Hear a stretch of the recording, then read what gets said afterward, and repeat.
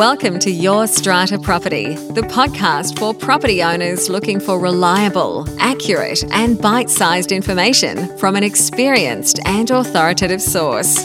To access previous episodes and useful strata tips, go to www.yourstrataproperty.com.au. Hello and welcome. I'm Amanda Farmer and I have with me today Rena Van Alst from Strata Central. Hi, Rena. Hi, Amanda. How are you? I'm doing well. I am very recently returned from a short break with my family. Had a little mid-year sojourn, which was very enjoyable. Yeah, I think it actually does help to have a break during the year, Amanda, especially towards the middle. And it's all going by really fast. So make sure you enjoy it. Indeed, that is the plan. And that's why I'm here chatting to you, because I love doing this. Yeah, me too, Amanda. Let's jump into your challenge for this week, Rena. Yeah, so this is a very interesting challenge, Amanda. There's one that I've never really encountered before, I must say. But we inherited a scheme, I think, which reluctantly had appointed us because there was a lot of factions in the building, and it was just one of those things where one of the owners decided to put us forward, and a number of owners had put other agents forward, and we were appointed. So the first AGM that we had with them last year, a lot of people had not received the levy notices from the prior manager because that manager was actually managing them, even though the agency agreement had expired. But I won't go into that aspect of the subject or the topic. I'll just focus on the levy arrears. So basically, owners had not received their levy notices. Obviously, the agent couldn't have done that. But in the accounts, the levies had been issued. So everyone was technically in arrears. Mm-hmm. So, of course, this is a few months after we took over, and the chairperson said, well, obviously we didn't get our levy notices, even though, again, it's another subject where you don't have to get one to actually get it to be liable to pay your levies. Anyway, so at that AGM, they passed a resolution that all owners were required to pay all levies that had been determined up to 31 March 2018 within 30 days, but that no interest would be incurred until 30 June 2019. Now, I don't know how that could be put forward as a motion, but it was, and it was actually adopted. It wasn't on the agenda either, and there was no special resolution. And it said in the minutes also that the dates for payment for all levies determined at the meeting from 1 April 2018 onwards would be paid in accordance with the advice from the lawyer, which obviously was not forthcoming, in the sense that the lawyer couldn't say that the contribution is not due 30 days after the due date. So we didn't receive that advice, Amanda. So 1 year later, some people have not paid 1 cent at all in levies. Those include some of the committee members. And we also passed a motion at the AGM, which I think most managers may be aware of. It seems to be a motion that everyone seems to have adopted, where that the motion is that the Owners Corporation resolve for the purpose of collecting levy contributions, interest and recovery costs to authorise the strata managing agent and or the committee to do all things necessary to commence and maintain debt recovery proceedings, etc. And there's like a whole from A to F of different powers that the committee and or the agent have. Mm-hmm. So my challenge is, Amanda, we haven't done anything because we've been waiting until the 31st of March 2018. And then the Treasurer finally said to us, well, I want you to issue letters to all those that haven't paid their levy. And I said, well, yeah, but there's a levy arrears fee for that. And then she said to me, well, that should be paid for by the Owners Corporation. And I said, no, why should the Owners Corporation fund the owners that actually haven't paid their levy? So my question to you, Amanda, and the challenge that I have is, are we able, pursuant to that resolution that says that the managing agent and or the committee, so it doesn't actually say it has to be and, it can be and or. So does that authorise the agent now as us to proceed with the normal debt recovery resolutions as per the AGM minutes? Yes, I think it does, and that's why that motion exists. That's the Owners Corporation resolving to give you, the agent, and or the committee the authority to take that step. I don't think that you need anything else. My bigger concern in that scenario would be whether or not the levies have been properly struck. Are you comfortable that they have been? Yeah, they were probably struck at meetings where the agent did have the authority when they were the agent. So the AGM was held in November 2018, and that was the meeting at which the agent's delegation ceased at the end of that meeting. And so therefore, after that, they had no agent for about 6 months. And that's when all those levies, I think there was a number of quarters. Do you know why the committee members, or anybody really, is not paying out their levies? They know they're due? No. I mean, some have paid and some haven't paid not even $1. So I just wanted to sort of get your advice. Yeah, because on one view, even though you as the managing agent may have the authority to commence debt recovery proceedings, why would you without the instruction from the committee? What's in it for you? Well, that's my question, because, I mean, we do have a resolution to authorise a managing agent to do so. Now, if you're an owner in that scheme and you say, well, and you're looking at this resolution, and it doesn't say that the committee has to do it. It says and or the committee. So would the owners, Amanda, have a right to say, well, hang on, Rena, you're the agent. You had that authority to start getting these levies collected. That has been delegated to you as one of the functions. This is why there's a bit of a dilemma, Amanda, which is why I've thought, well, do we, don't we? Yeah. Well, it's not, as far as I understand that motion, it's not framed in the mandatory that you must, in the event of levy arrears, that you must take these steps. There is nothing that directs you to exercise your authority. Yes, you have it, but That's you right. still have the discretion. Do I exercise it or not? Yeah, and that's why, Amanda, we haven't for that purpose, because we think, there's no instruction. It's only now, nearly a year later, that the Treasurer has asked us to issue letters, just reminder letters. And that's what I'm asking. So, and also like this resolution about not paying interest till 30 June 2019, at the moment we're not charging interest on those levies that haven't been paid. So, Yeah. because June 19 is still to come. So you do have an instruction from the Treasurer to issue reminder letters or arrears notices. Okay. Yeah, and we've done that, and we've Great. charged a lot of owners. I said to her the other day, if there's an argument about it, we'll deal with it at the time. But And are you seeing any traction from those notices? Is anyone paying up? I think one person has paid something, but we're talking about levies that haven't been paid for nearly 18 months. So, we're talking about large amounts of money. Even if it wasn't a huge budget, it's such a long period of time, Amanda, that levies haven't been paid. And, of course, you've got those that are paying on time, the cash flow is subsidising those that haven't been. So, Yep.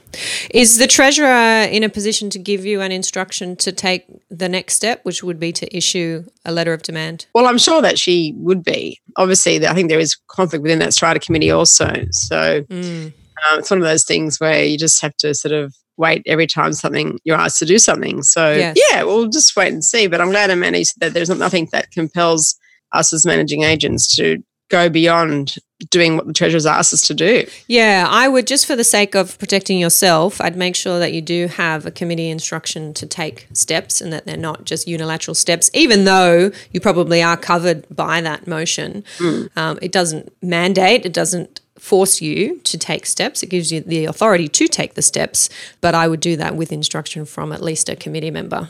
Yeah. But I was thinking about it, I should just send the normal reminder letters anyway, the 30, 60, 90. Yeah.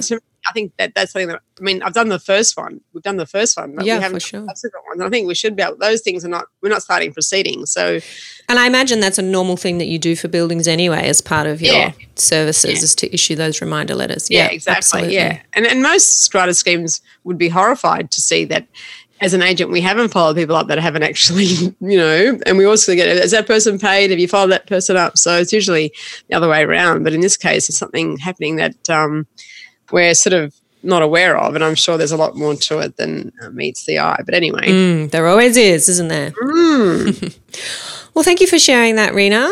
I'm going to jump into my challenge for this week, and it's a challenge that has been faced by a client of mine, and it's a really, to me, odd, bizarre situation. I don't know if you've experienced this before, Rena, but my clients were the victims of a flood back in towards the end of last year, when we had some torrential rains in Sydney, and their ground floor apartment had some very severe flooding. It was a horrible day for them and many others in Sydney. And they very quickly and proactively engaged with their contents insurer, engaged with the owners corporation, the strata manager, and the owners corporation's building insurer, and kicked off that process of lodging insurance claims, getting the necessary emergency work done at their property to make sure that they could move back in, because basically they had to move out for a short time. It was so bad. Oh, dear. And we're now about 5 or 6 months past the flood event. And the Owners Corporation's building insurer has taken that length of time to send out one of their builders that sits on their panel of builders that they send out to inspect claims and produce a comparative quote for work that still needs to be done in the apartment. Now, the assessor went out very promptly within a few days of the event and produced a report. And then the insurer had a process where they needed to send their contractor to quote for the work that needed to be done. And that has taken about 5 or 6 months.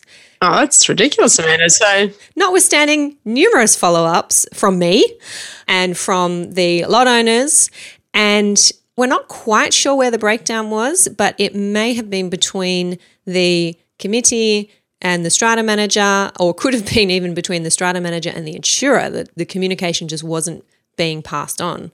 Very, very frustrating. And I was just beside myself to think that someone could be left in a situation where their home has not been put back into the state that it should be in after a catastrophic flood.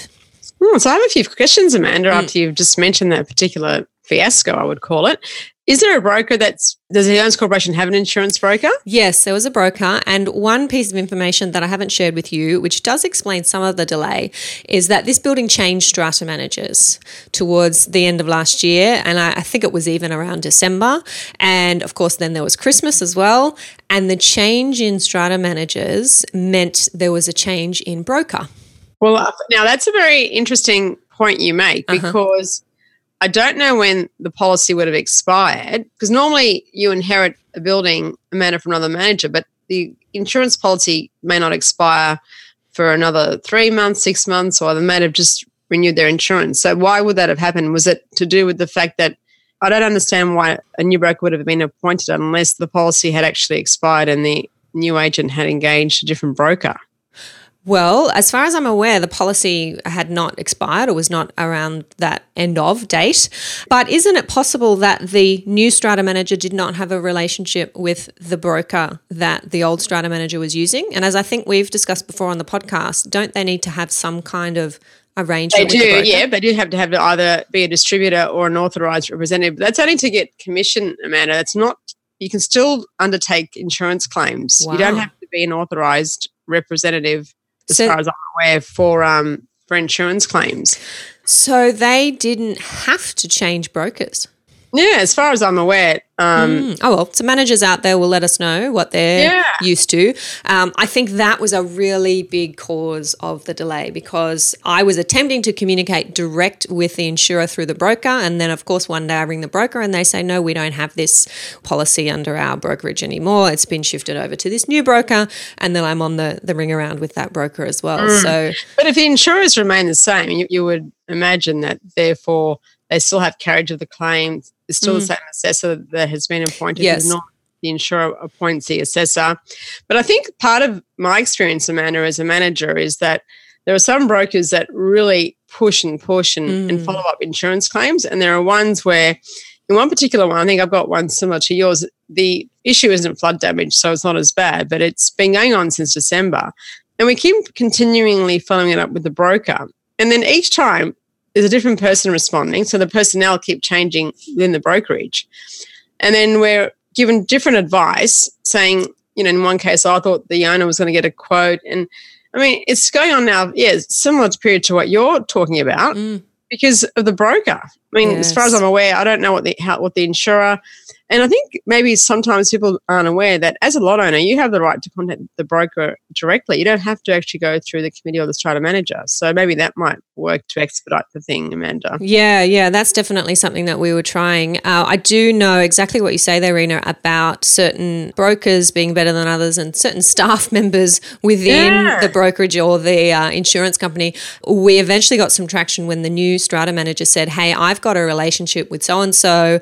He's not the one managing your claim, but I'll give him a ring and see if he's able to find out what in the world is happening. And the minute that happened, then this new person came on board and said, yep, it's under control. I'm doing A, B, and C. And you just think, why does it have to be who you know? Yeah, exactly. That's just not fair. And why do my clients have to go to the expense of engaging me to then communicate with 3 different people to get only what they're entitled to? This is not a complicated issue. No, and I think, Amanda, for owners corporations, if you look at your financial expenditure in any year, the insurance premium is one of the highest ones in terms of expenses that an owners corporation faces. And when you get this sort of service, when the broker's also getting a commission, from the insurer, so it's not just the strata manager that's getting a commission, also the broker's getting a commission. And you think, well, what are we paying for? Like, these people are all, getting money, and yet they're not providing the service. Yep. Very frustrating. But as of this week, we seem to have had some traction and hopefully going in the right direction. But no doubt talking about this issue will agitate a number of people out there to contact us, as people do, to say, yeah, we experienced this too, and it's not good. No, definitely not good. All right, let's talk about lighter things. What has been your win for this week, Rena? Well, this is a really fantastic win, Amanda, because this strata scheme has had a problem with a particular lot owner not allowing them access into the garage where there's been a leak.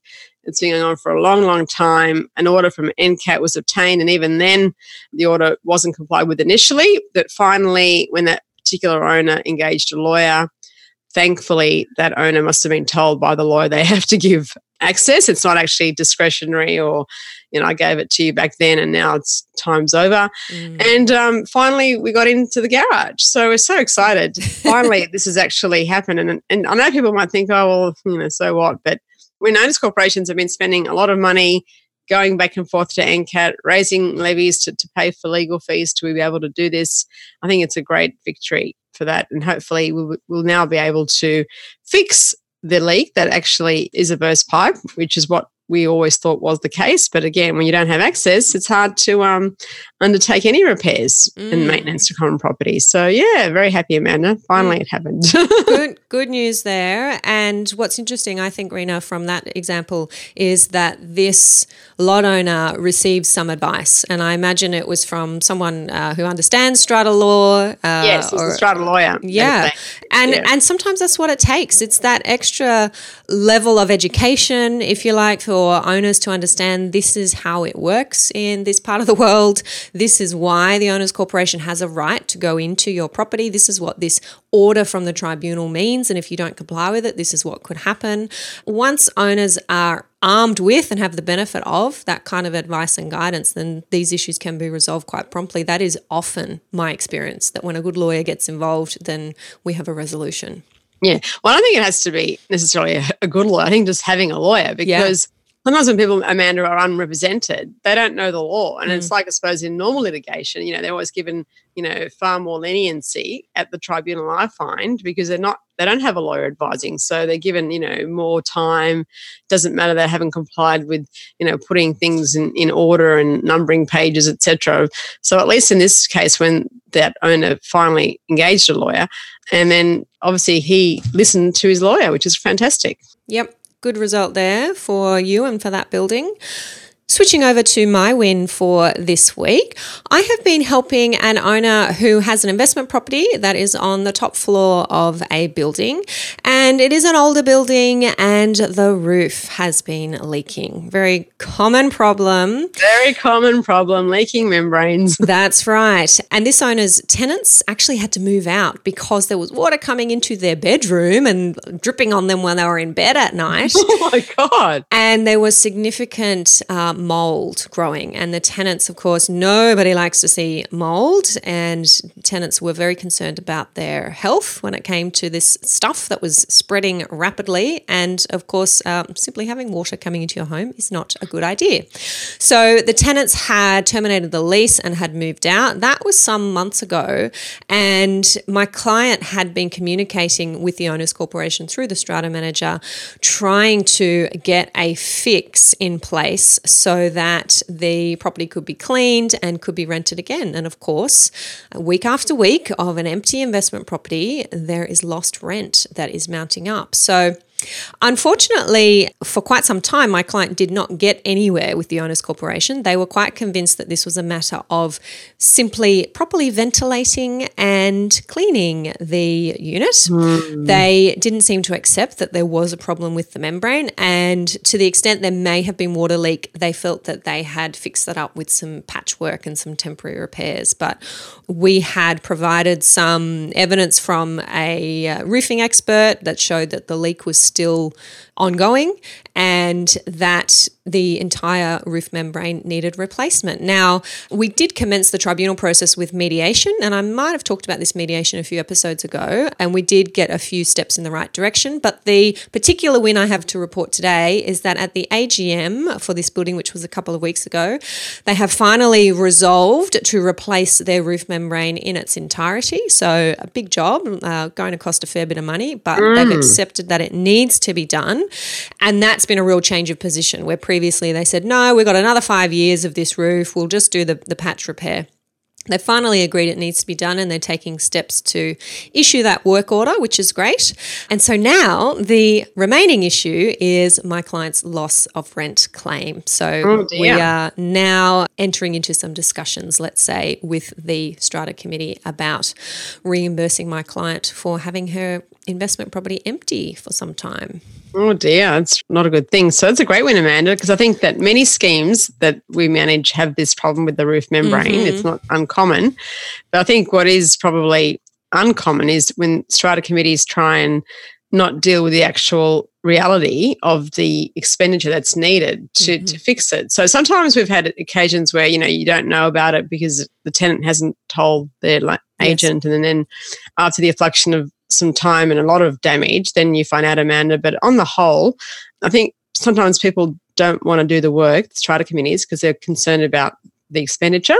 They may not have the funds, and they may have to raise a special levy. But we all know from the Act that we have to repair and maintain common property. It's a statutory provision in the Act, and I think this is a good lesson for all committees and owners out there. It'll end up costing you a lot more. And now, as you said, Amanda, there's going to be a damages component to this whole process, loss of rent and perhaps damage to people's contents that has to now be addressed, which could have been sort of mitigated had they just undertaken the work in the first place. Yeah. Absolutely. And this is a claim that increases by the week. So I know sometimes, and look, I'm on a strata committee, I know how hard it is to keep up sometimes with what's going on in the building and the requests that are made by lot owners and the various decisions you've got to make. But putting your head in the sand and hoping that it'll go away or it'll get better is not the solution. As you say, Rena, it does get worse over time, whether that's because of property damage or whether that's because of a lost rent claim. We do need to be really careful that when owners are saying, hey, there's a problem, that we are taking the steps we need to take to fix it. Exactly. And sometimes you may need to get more than one opinion, on the matter. You may need to engage an engineer. And this is sometimes, Amanda, because sometimes when you have contractors coming to give you advice, obviously, they have a vested interest in telling you something that perhaps may not need to be done. So if you're concerned, and we had this issue in another scheme where we end up getting an engineer because we had 3 different quotes saying the repair should be done in 3 different ways, obviously all costing a lot of money. An engineer come in, assess the whole situation, and then give a specification, and then we put that specification out and got those re-quoted again. So that's another way that a strata committee may consider if they're not really sure what the problem is, or they're being told conflicting or different advice from contractors. Really good tip there. Yeah. Okay, another jam-packed episode. Love that one. Yeah. Thank you, Rena. I will catch up with you again soon. Anything to add before we wrap up? Nothing, Amanda. Catch you next time. That is it. See you. Bye. Thank you for listening to Your Strata Property, the podcast which consistently delivers to property owners reliable and accurate information about their strata property. You can access all the information below this episode via the show notes at www.yourstrataproperty.com.au. You can also ask questions in the comments section, which Amanda will answer in her upcoming episodes. How can Amanda help you today?